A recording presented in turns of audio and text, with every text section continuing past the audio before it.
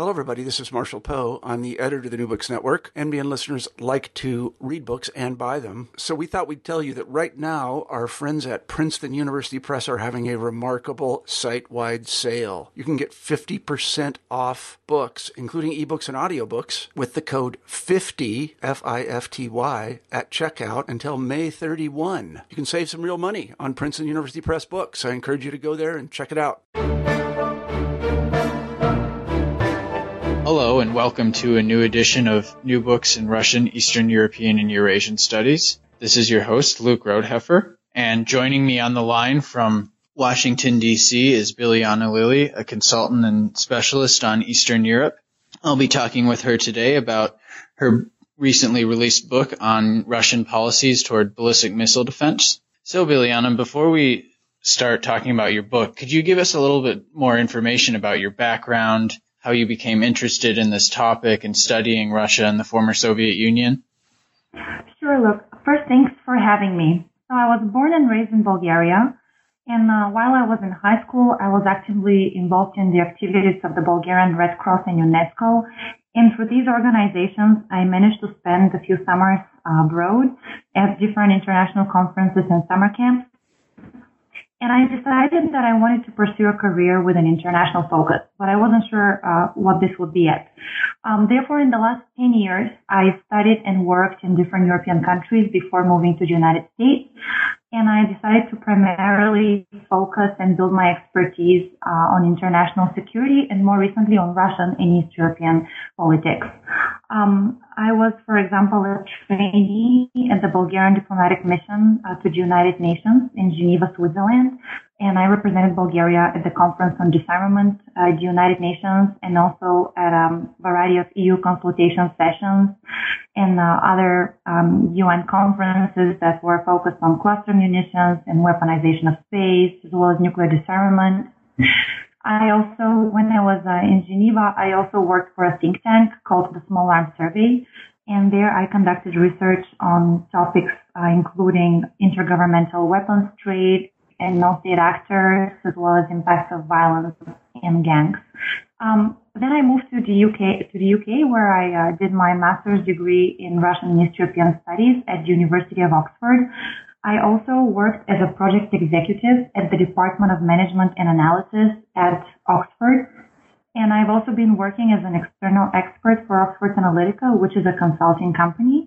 And I've written for them occasionally reports on a variety of issues, such as energy security and different NATO policies, as well as sanctions and the impact of sanctions against Russia on the Black Sea economy. And I have recently moved to the United States, and as you mentioned, I'm now based in Washington, D.C. Okay.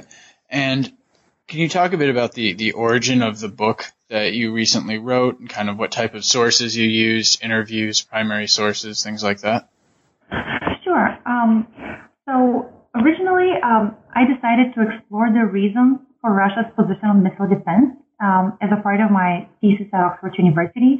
And the thesis received very positive reviews, and I was encouraged to publish it. So I continued to conduct research on the issue and turned it eventually into a book that Lexington published. Regarding sources, I've used a combination of primary and secondary sources. For example, I read all speeches in Russian that were given by Vladimir Putin since 1999 that mentioned missile defense. I also read all speeches given by Medvedev when he was prime minister, first president and then prime minister, where he also talks about missile defense. I also examined the coverage of missile defense in 10 of the major Russian media outlets, and I chose them on the basis of their reported connections, strong connections to the Kremlin. I have also examined publications in Russian military journals since 1995. In terms of interviews, I also visited NATO's headquarters a few times in Brussels, and I had the opportunity to speak to a few of NATO's senior officials that were directly involved in the negotiations on missile defense between the members of the alliance as well as between NATO and Russia. And I gained some really interesting insights from those conversations that I have included in the book as well. Also, I had the chance to go to Russia last year, and I met with a few of Russia's senior political and military officials that were involved in the policy on missile defense in Europe. I, for example, spoke with Army General Yuri Bolyevsky, who was in charge of Russia's general staff. I also had the opportunity to speak with Deputy Minister of Defense Anatoly Antonov, who has actually himself published a book on nuclear issues. And I remember I actually spent last 4th of July in the Russian Defense Ministry actually speaking to him. I didn't really have the opportunity to celebrate much, unfortunately. In terms of secondary sources, the book doesn't look only at security-related issues, but it also examines U.S.-Russian relations, as well as NATO-Russian relations, and Russia's domestic and regional politics. And therefore, I have referenced a lot of academics and practitioners who have written on those issues in the last 15 years. For example, I've referenced publications by Robert Legvold and Lilia Shevtsova, Pavel Podvik, Jeffrey Mankov, Steven Pfeiffer, Dmitry Trenin, and many more. Okay. And in order to give our readers a couple of kind of general background issues, what was the original Bush administration proposal for European missile defense? Sure. In 2007, the Bush administration officially proposed to expand the U.S. national missile defense system. Until 2007, U.S. national missile defense had two bases, and they were both on U.S. territory. One of them was in California, and the other one was in Alaska. And in 2007, Bush proposed the deployment of a third site in Europe to protect against future missiles from Iran and other states. And the plan envisions the deployment of 2 radar stations in 2 different European countries, as well as 10 interceptors. There was also going to be a command and control center, most probably in Germany. The 10 radars, the 10 interceptors were about to be stationed in Poland. One radar station was about to be deployed in the Czech Republic, and one was about to be deployed in a country closer to Iran, but the name of that country was not specified. Okay. And what were the particular declines in Russia's conventional capabilities following the end of the Cold War that has made it more dependent on its nuclear arsenal as a way of projecting military power? That's a very interesting question, and I touch upon this in the book as well. So in the post-Cold War decline of Russia's conventional capabilities is pretty significant. To give you an example, in the 1990s, as a result of the dissolution of the Soviet Union, the number of Russian aircraft decreased from about 7,000 to about 2,500. Russia lost most of its submarines. It had about 300 in the end of the Cold War, and they decreased to about 80. And Russia also lost most of its tanks. They decreased from about 65,000 to about 7,000. All throughout the period of all throughout the post-Cold War period, Russia has been in need of radical military reforms that would address weapons modernization issues, as well as the lack of adequate military training in the Russian conventional forces. Russia's military was also not adapted to fight contemporary wars. And since Putin's presidency, since the beginning of the 2000s, Russia's defense spending in real terms increased. And this allowed the Ministry of Defense to invest more in military reforms. For example, in 2011, there was a significant rearmament program that was initiated. It was called the State Armaments Program for 2020. And it envisioned about the replacement of about 45% of all of Russia's Navy and Army equipment. So it's a pretty significant overhaul. And for your listeners, it may be useful to also recommend a few authors that I've read and I usually reference when I talk about Russia's conventional capabilities. For example, Karolina Vendel-Pelin, Frederick Westerlund, as well as Richard Weiss and Paul Schwartz have written a lot on that issue, and their work, I think, is excellent. Overall, I think it's important to mention that Russia's conventional capabilities are by far superior to the conventional capabilities of Russia's neighbors. So Russia can claim regional status on the basis of its conventional forces, but conventional forces are by far inferior to those of NATO. So Russia cannot claim global status on the basis of its conventional capabilities. Therefore, Russia relies on its nuclear arsenal that is as large as that of the United States in the moment. And on the basis of this, Russia can claim parity with the United States. Okay. So you said that kind of Russia's current nuclear capabilities are equivalent to the U.S. under the current START treaty? Yes. Okay. So when you're talking about the evolution of Russian policies towards ballistic missile defense, you divide them into three distinct phases. Can you talk about what each phase is and kind of how each phase is distinctive? Sure. I have decided to structure my book in three periods. So I look first at the period from 2000 to 2003, then from 2004 to 2008, and then from 2009 to 2014. And while I was conducting my research leading to the writing of this book, I realized that this is a logical structure to adopt for the book for two reasons. First of all, Russia's policy towards missile defense in Europe is different in each of those three periods. And second, the hierarchy of factors that shape Russia's policy on missile defense in those three periods also vary. So because of Russia's policy changes, as well as the factors that influence that, I've decided to look at those three periods like that. Okay. So looking at the 2000 to 2003 period, what were the most important events that took place?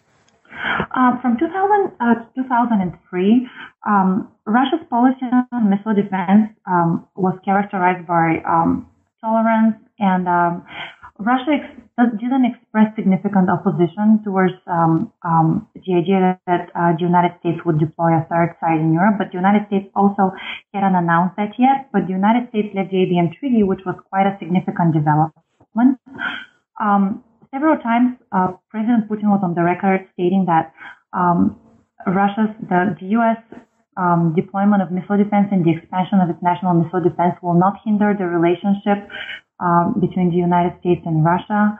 President Putin is also on the record saying that in this period, that even if the United States expands its missile defense and deploys 100 interceptors, this will still not hinder the cooperation between the two countries and will not endanger Russia's nuclear deterrence. Okay.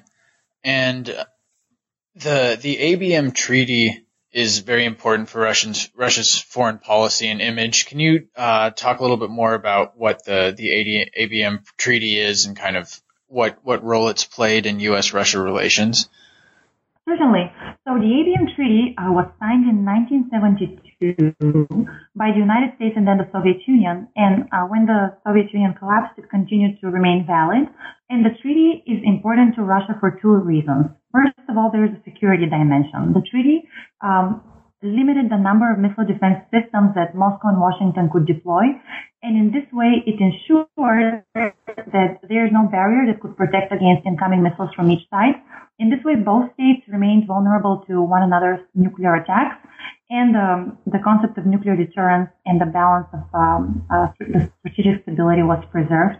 Therefore, Russia has often referred to the treaty as the cornerstone of strategic stability. So this is the security dimension, but there is also a political dimension to the debate, especially in the case of the Kremlin. The treaty created a system of equality that placed Russia on equal footing with the United States. So the treaty was important for Russia's ability to claim a great power status. And in 2002, the United States unilaterally withdrew from the treaty, and ever since then, the Russian leadership has referred to this move as a mistake. And the issue has 12 years later, is still a sensitive point in the Russian leadership. For example, Putin gave his annual address this year on the 4th of December, and in this annual address, after he talked about Ukraine and a few other issues, he mentioned the ABM Treaty again. So 12 years later, he again decided to remind his audience that it was the United States that withdrew from the treaty unilaterally and that this endangers the strategic balance of forces. In your book, you write about how Russia has made specific claims that America's ballistic missile defense system poses a threat to Russian interests. And you analyze this in detail and explain why these claims are, for the most part, inaccurate. Can you talk a little bit more about the biggest problems with these claims? Yes, this is exactly what I argue in the book. Since around 2004, Russia's leadership has claimed that the deployment of missile defense in Europe would threaten Russia's nuclear deterrent and would present a threat to Russia's security.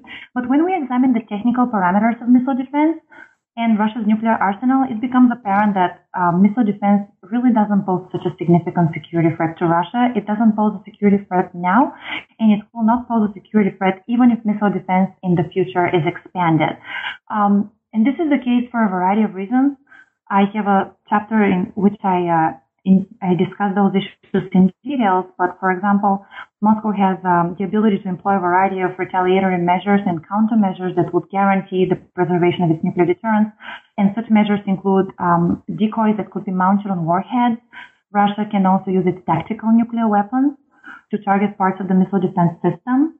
And if we only just look at the defensive capabilities of the proposed missile defense versus the offensive capabilities of Russia, it's also clear that Russia's nuclear deterrent is preserved. For example, in 2007, when the Bush administration for the first time proposed to deploy a third site in Europe, the Bush administration proposed to deploy only 10 interceptors. And theoretically, 10 interceptors can intercept exactly 10 strategic warheads. And this is only under the best conditions. Russia in this period had more than 3,100 strategic warheads. So you can clearly see that there is a big difference between 10 interceptors and 3,100 warheads. During the Obama administration, Russia still had a large nuclear arsenal of strategic warheads. Russia had about 2,600 strategic warheads. And what's even more interesting is that in March of 2013, the Obama administration canceled phase 4 of the missile defense plan.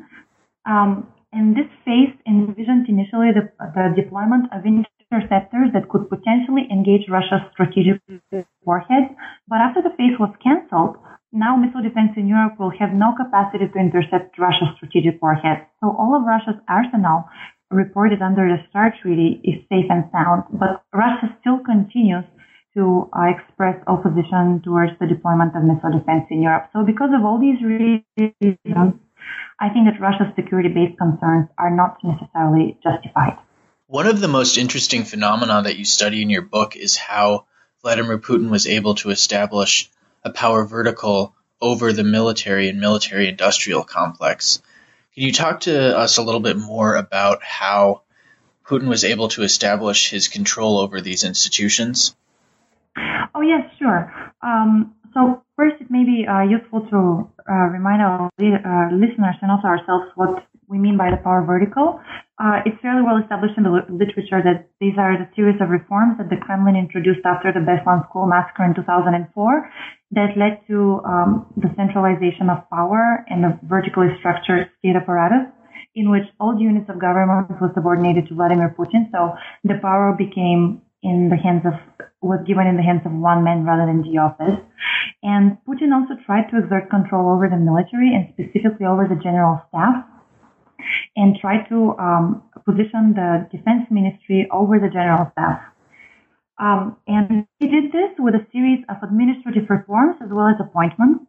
For example, in 2004, he introduced a series of laws that limited the powers of the general staff and turned it into a body that resembles more a department of the Ministry of Defense rather than an independent structure. For example, the chief of the general staff was no longer going to be appointed by the president. He was going to be appointed by the Minister of Defense. Also, the chief of the general staff lost the prerogative to speak directly to Putin, so he had to first ask for the approval of the Minister of Defense before speaking to Putin. Also, Putin replaced the then chief of the general staff, Anatoly Kvashnin, with the more agreeable Yuri Baluyevsky. And Kvashnin was known for his criticism towards the political leadership of the country. And this replacement also demonstrated, at least analysts interpret it as a demonstration, and I agree with this, as a demonstration of Putin's control over the military. At the same time, I think it's interesting to note that Putin didn't fire Kvashnin, but he sent him to be the presidential representative to the Siberian Federal District, which I think you'll agree is not necessarily a promotion, but he didn't decide to fire him and still kept him employed, which I thought was very interesting. Also in 2007, Putin employed a civilian to be in charge of the defense ministry. So the defense minister became Anatoly Serdyukov, although many in the military bureaucracy and the political elite protested against this appointment. So Putin's ability to circumvent all of this criticism and still appoint Serdyukov was interpreted as another demonstration of Putin's control over Russia's military. So I think that those arguments and those dynamics could explain or at least demonstrate how Putin managed to assert certain control over the military. At the same time, I just want to note here that although Putin managed to assert his formal control over the military, there's insufficient publicly available data to judge whether he also managed to assert complete de facto control over the military. And there are a few examples where we could see that his control might not have been so absolute. For example, the military might have influenced Putin's decision not to consider any modifications to the ABM treaty. Initially, before the U.S. withdrew from the treaty, it offered the Kremlin certain modifications that would allow the United States to deploy a third site in Europe, a third missile defense site in Europe, but still preserve the ABM treaty. And initially, the Kremlin expressed certain interest in discussing those modifications. But after a few meetings with the military leadership, Putin then decided not to consider modifying the treaty. And certain evidence indicates that the military might have influenced his decision in this particular context. That leads us to the next question I wanted to ask, namely, what factors do you identify as being most important in shaping Russia's ballistic missile defense policies? So I look at international as well as domestic factors. And at the international level, I think that there are three main factors. Those are the Kremlin's capacity to project influence and power in its own region, NATO's behavior in the post-Soviet space, which specifically refers to NATO's eastward expansion, as well as the overall state of U.S.-Russian relations. And domestically, as you mentioned, one of the important actors is the military. The other two are Russia's political leadership itself, and then the military-industrial complex. And each of these factors influence Russia's position on missile defense in Europe with various intensity in the last 14 to 15 years. As an aside, can you tell us a little bit more about the phenomenon of Russian Orthodox priests consecrating missiles? Yes, I'm really glad you picked up on this reference because it was so enjoyable to me to research this particular phenomenon, and I think I referred to it only in one part of the book. I just described it in a few paragraphs. So while I was watching Russian TV coverage on missile defense, I came across a televised consecration of a Russian missile. And in this ceremony, a priest used holy water and a green branch to basically consecrate the missile. And I find this procedure rather unusual for the church to be involved in and decided to research it further. And it turns out that the Russian Orthodox Church, which is also referred to as the ROK, has been involved in Russia's military modernization for a while now and has been consecrating missiles at least since 1998. So this is not a very cheap procedure at all. Each consecration costs about $4,500. So it is a pricey ceremony. And I think that there are two reasons why the Kremlin may be performing these ceremonies and paying for them. First, I think this is a strategy for the Kremlin to try to gain the support of the Russian Orthodox population for Russia's modernization efforts. I found a survey from 2007 that indicated that about 75% of all Russians considered themselves followers of the Orthodox Church. So seeing the Orthodox Church being involved in missile launches may be a way for these people, for the Kremlin to try to gain the approval of these people for the policy and for the military reforms.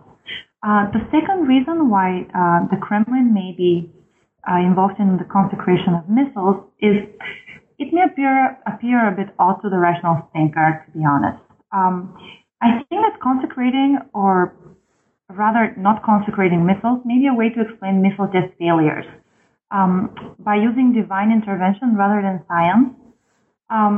For example, it's not a secret that Russia's missile tests have been plagued by failures in the last 15 years, and missile tests are costly, and this is certainly a humiliation to the Kremlin and to the political leadership of the Russian Federation. And I came upon an article in which a priest claimed that the missiles that were successful in their tests and that hit their target successfully were exactly the ones that were consecrated, and the ones that failed their tests were not consecrated. So although this sounds very logical, to some members of the Russian population that are more superstitious, this can sound like reasonable and convincing explanation. So, in any case, the government's endorsement of this fusion of religion and military modernization is very interesting, and I hope to see more scholarship on the issue soon. The issue of public support is an interesting one, and it brings me to the next question I wanted to ask, which is specifically how Putin has used missile defense policies to garner popular support among segments of the Russian population. Can you talk to us a little bit about how that's worked thus far? Sure. For example, I can give you one example of how Putin used missile defense as a part of his presidential campaign when he needed to gain popular support in 2012. So in his presidential campaign, he didn't really participate in many debates, but he published 7 articles in various Russian newspapers that touched upon important issues of Russia's domestic and foreign policy. And in article number 6, he talked about national security, and in this article, he also referred to the deployment of missile defense in Europe. And he again used the very familiar to all Russians logic at this period that as missile defense in Europe is being deployed at least partially against Russia, then Russia is obliged to strengthen its nuclear forces in order to protect itself from the threat of missile defense. And this policy would entail investing more in weapons modernization and in Russia's air and space defense forces that were recently created, as well as in Russia's military-industrial sector. And such policies could be very appealing to the part of the population of Russian voters that has a military outlook. These people would include the population that works in the military bureaucracy, as well as the population that's employed in the military-industrial sector. And according to some analysis, these people may constitute about 40% of Russia's voting population. So you see, it's quite a significant portion of the population, and it's wise to try to appeal to them and gain their support. In your book, you state that Russia's positions toward ballistic missile defense have often been paradoxical. Can you elaborate a little bit on why you believe this is the case? Sure. So I identify 2 reasons why Russia's position on missile defense has been paradoxical. First, we already discussed Russia's nuclear capabilities, and I believe that Russia possesses enough nuclear capabilities and guarantees that would ensure that Russia's nuclear deterrence is preserved, even if missile defense is built in Europe, and even if it's enlarged. Second, Russia has often changed its position on missile defense in Europe, and I think that constitutes a second paradox in Russia's policy on missile defense in the last 15 years. For example, we already discussed that from 2000 to 2003, the Kremlin expressed relative tolerance towards the deployment of missile defense and the expansion of U.S. missile defense. And Putin has been on the record many times saying that. But from 2004 onwards, Russia changed its stance and it adopted a much more confrontational position. And the intensity of Russia's confrontational position since 2004 also varied. So, for example, in 2007, Russia was very hostile. You probably have also read yourself Putin's speech at the Munich Security Conference given in February 2007. Putin in the speech again refers to missile defense and says that it may lead to an inevitable arms race. A few months later, Putin compared, for example, the deployment of missile defense in Europe to the Cuban Missile Crisis between the United States and the Soviet Union, basically hinting that the deployment of missile defense in Europe can lead to a nuclear confrontation between the United States and Russia, which is a pretty significant comparison to make. However, with the advent of the Obama administration, the Kremlin again reduced its criticism, and in 2009 and 2010, the Russian leadership was more willing to explore different options for cooperation on missile defense. But by the end of 2011, Russia again reversed back to a more confrontational approach. So all these changes in Russia's position, I believe, constitute a second paradox that I tried to explain in my book. Okay, can you talk a little bit about how Russia's policies towards ballistic missile defense have changed during the last period you identify? During the reset? Yes. So during the reset, this is exactly in the period of the beginning of the Obama administration. So Russia subdued its criticism on missile defense and was even willing to consider different options for cooperation with NATO on missile defense. At this stage, the United States, the missile defense that the United States wanted to deploy in Europe was also endorsed by all NATO members, so it was a NATO initiative.